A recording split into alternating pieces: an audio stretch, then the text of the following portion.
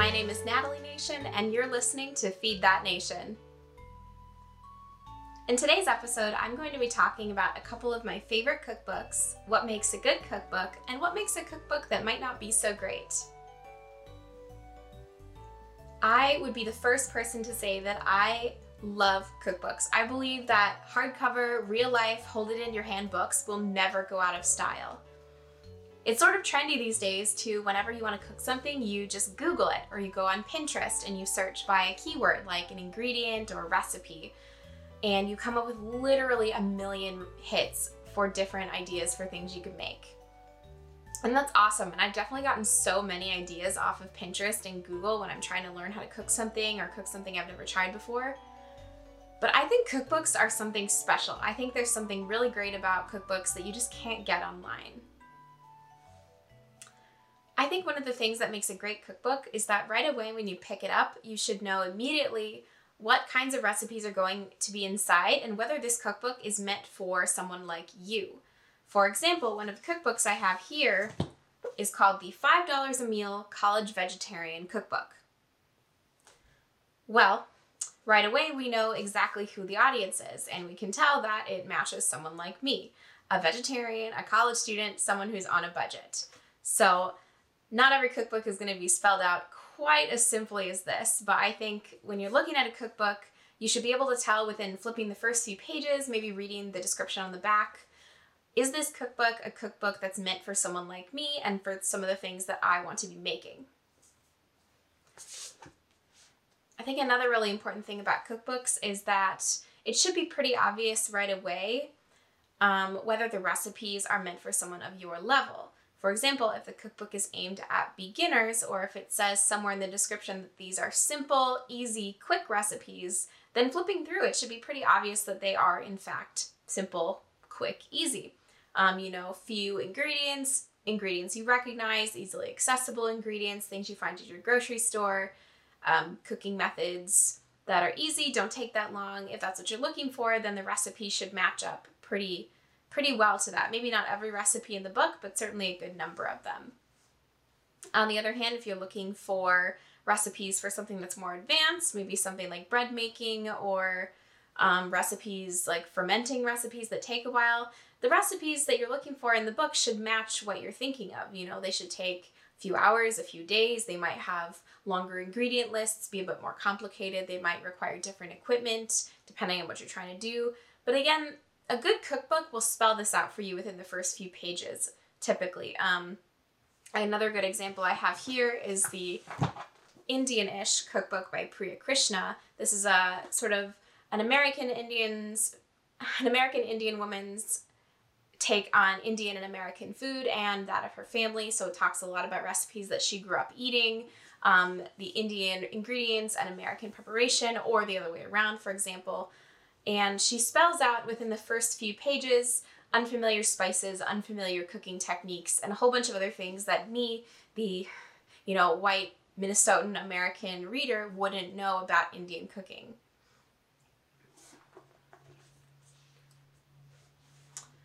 I think also one of the good things about cookbooks, and certainly something a good cookbook will have in it, is it'll be pretty obvious right away the types of recipes that are in the book. And this is something that can get really tricky if you're searching online. Let's say I'm trying to make an appetizer because I have a group of people coming over and I want to serve something right away when they get there. Well, if I'm searching online, I might not exactly find what I'm looking for. It might take me a while. I can sure search appetizers, or I can search vegetarian, or I can search, whatever. But I'll have to read through every single recipe to see, well, what's the serving size? How long is it going to take to make? What are the ingredients? Do I have those? And so forth and so on. Versus a cookbook like this one here, pull it out, got The Forest Feast Gatherings by Erin Gleason. And this book right away tells you, it says even on the front, simple vegetarian menus for hosting family and friends. And when you start to flip through it, you realize that the recipes are generally scaled for about 8 people. They're all vegetarian, and they're all simple to make. You can either make them ahead of time, they either can keep well and be reheated, or you make them right away and they only take a few minutes before you serve them and put them out. And that's really one of the best things I think about cookbooks, is that when you're looking for a recipe, cookbooks sort of, almost dropped everything, oops.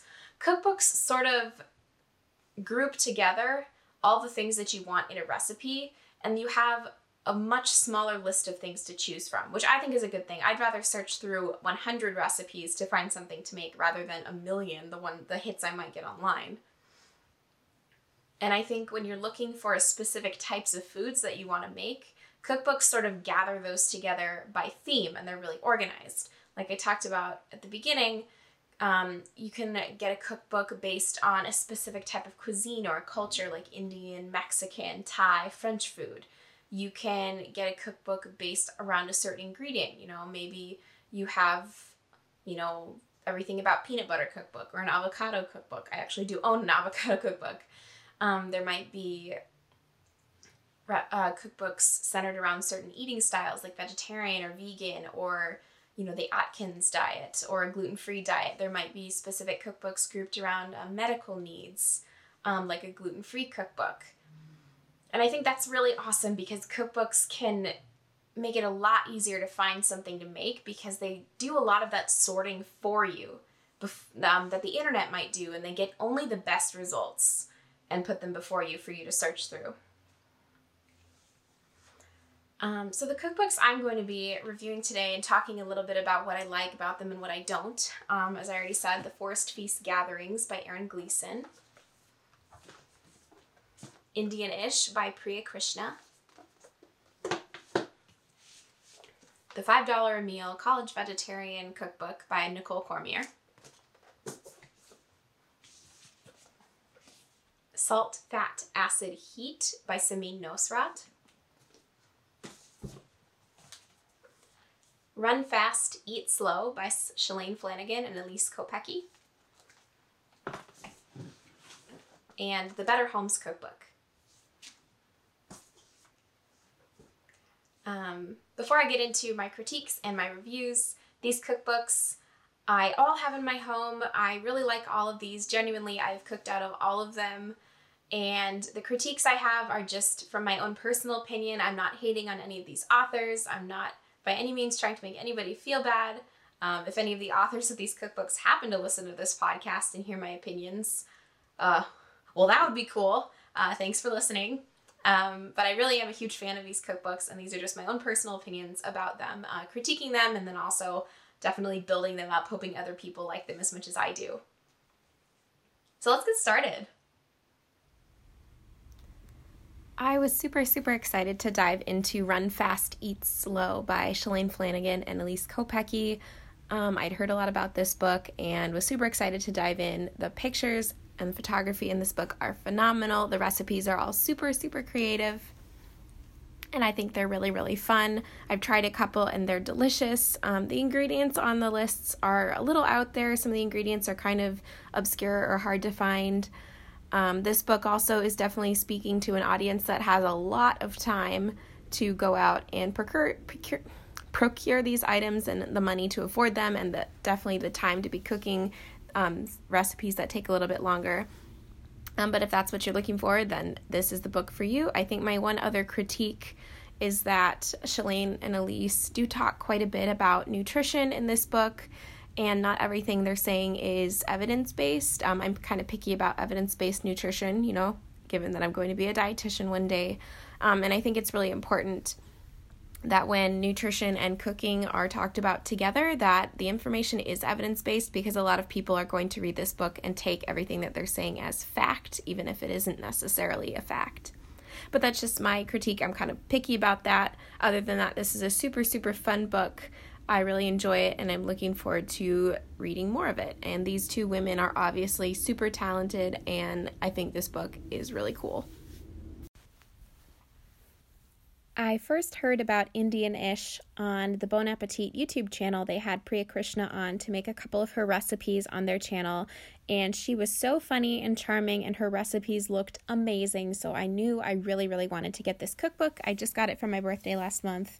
She does such a good job of explaining through different cooking techniques, spices, where you can get the spices that we're not typically using in American cooking, how to cook, and what kinds of lentils to use. And all of her recipes are accompanied by really cute little anecdotes about her family and stories. And her mom, I'm a little in love with her mom, to be honest. She is so gorgeous, as is Priya, and they both have put together this really incredible book. I also love the artwork. They have a lot of comics drawn throughout the book made to look like Priya and her sister and her mom, and they are gorgeous as well. The couple of recipes I've tried so far from this book have been amazing, and I cannot wait to dive further into it once I procure all of those spices, of course. I guess just a side note also about Indian-ish. I think it is super, super cool. Priya includes kind of an FAQ section at the beginning of the book where she answers commonly asked questions, and one of them is talking about curry and how curry is not actually an Indian food. It's kind of a white people Euro-American concept that's been kind of, every culture has its own version except for India at this point. But I think that's a really important piece of cultural cooking, is to really understand and do your research on who the authors of the cookbook are, and really just learn more about the food, and not just what you think the food is, but really, really what the food might be for that culture. I think we've all heard of salt, fat, acid, heat at this point. Samin Nosrat, seriously, I love this book. It doesn't read as much like a cookbook as the others do. I think the first half of it is very much like a textbook. So people who are interested in really the nitty-gritty and the science of cooking, you're really going to like this book. I love the artwork. There's not as many photographs of the food, which is kind of a bummer, but the watercolors and the little handwritten notes throughout the book really make it special. I'm super interested to learn more about salt, fat, acid, and heat in terms of cooking. I think this is a super interesting topic, and it has definitely made me a more conscientious and a better chef in thinking about how I make meals or create recipes, to be thinking about these elements in each of the dishes. The Better Homes Cookbook, I kind of have a love-hate relationship with. I feel like every white person in America has some version or edition of this book in their house. It is just jam-packed. I think there are literally 1,000 recipes in this book, and a bunch of variations for the recipes. You can make this kind of bread, and then you add cheese and it becomes cheesy bread, or you add cinnamon and it becomes cinnamon bread, that kind of thing. I think cookbooks like this are really cool. I think the bummer is that they're all so compact that there's really not a whole lot of like personalization from the author's notes, or really any. There are a few side panels with like recommendations or tips or like educational bits, but I think it's kind of an impersonal cookbook. That's my own real take on it. A lot of the recipes are very, very American, very, I'd say Midwestern. It's very meat and potatoes. But I think this book, especially for me, I like flipping through it to get ideas from. Even if I don't follow the specific recipe, I'll still get the idea from the book. I also use a lot of their like staple baking recipes. I think I've used their snickerdoodle recipe so many times I can't even count, and like basic cake recipes, like a basic yellow cake. So this book is just full of super like basic baking things that you wouldn't necessarily think about. But it's really nice to have this book, because then every time you want to bake snickerdoodles, you can go back to the same book and not have to remember, oh, what website did I get that from again? The $5 per meal college vegetarian cookbook is, I think, something a lot of college students would actually really benefit from. The recipes in here, some of them are kind of out there, but some of them seem like they'd be really expensive, and they really aren't. I am a little curious, and maybe I just need to go ahead and read the introduction and the foreword of the book again. These prices seem a little low, if I'm being completely honest, and I'm wondering, the book was published in 2013, so that could be part of it. So I am really curious about where they and how they calculated the pricing for this. This book doesn't really have any pictures, which is kind of a bummer, but I really, really enjoy just the simplicity of a lot of these recipes. Obviously, I love that they're all vegan and vegetarian, and they're really, really creative. There's a recipe in there where you like mix popcorn with like cream of something soup and like make a thing. It's called like popcorn munchies. I forget what page it is on, but I am just intrigued by the creativity of this book, and there's so many recipes in it that I haven't even really begun to dive into all of them, but I think this is a really cool book, and I love the concept of creating a book full of recipes that are affordable for college students. I received the Forest Feast Gatherings as a bridal shower gift actually last fall, and I am in love with it. All the recipes in the book are so gorgeously photographed. They're all really easy, very simple ingredients. I think most of the recipes are like 6 or 7 ingredients or less. And they're all like designed specifically to be easy to make, fun to serve, super crowd pleasing. One of my favorite recipes is this peach panzanella here. It is so good, but only when you make it with fresh tomatoes and peaches, which really are only in season for like 3 weeks in Minnesota. But seriously, I love this book. I recommend this book to pretty much everybody. I come from a big family, and here in the cities, even though it's just me and my husband, we have people over a lot to visit. So we really like this book because all the recipes are scaled up to make for a little crowd, which is super helpful. The whole book is vegetarian. It's got lots of tidbits, lots of little tricks for getting food on the table easily. And I think this book is just honestly so incredible. I could gush about it forever.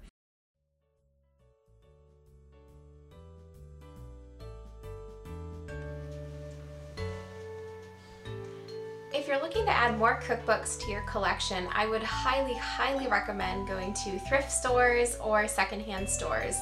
I got a couple of my cookbooks at a bookstore not too far from me called Half Price Books, and I've seen so many cookbooks at places like Goodwill or Savers. So I would really recommend looking there if you're looking for affordable cookbooks. Some of them might be a little more out of date, but you never know what you're going to find. Also, most of the books that I've mentioned are available on Amazon, so another great place to look if you don't mind paying full price for some of the more recent cookbooks. If you've liked what you've heard today, liked what you've seen, please feel free to subscribe. Please leave me a comment, leave me a review, leave me a 5-star rating, depending on what platform you're listening to me on. Follow me on Instagram. I'm at FeedThatNation. Follow my blog, feedthatnation.com, where I talk recipes, where I talk photography, where I talk podcasts, where I talk adventures. We have a great time over there. Until next time, my name is Natalie Nation, and you're listening to Feed That Nation. Have a great day, and I'll see you soon.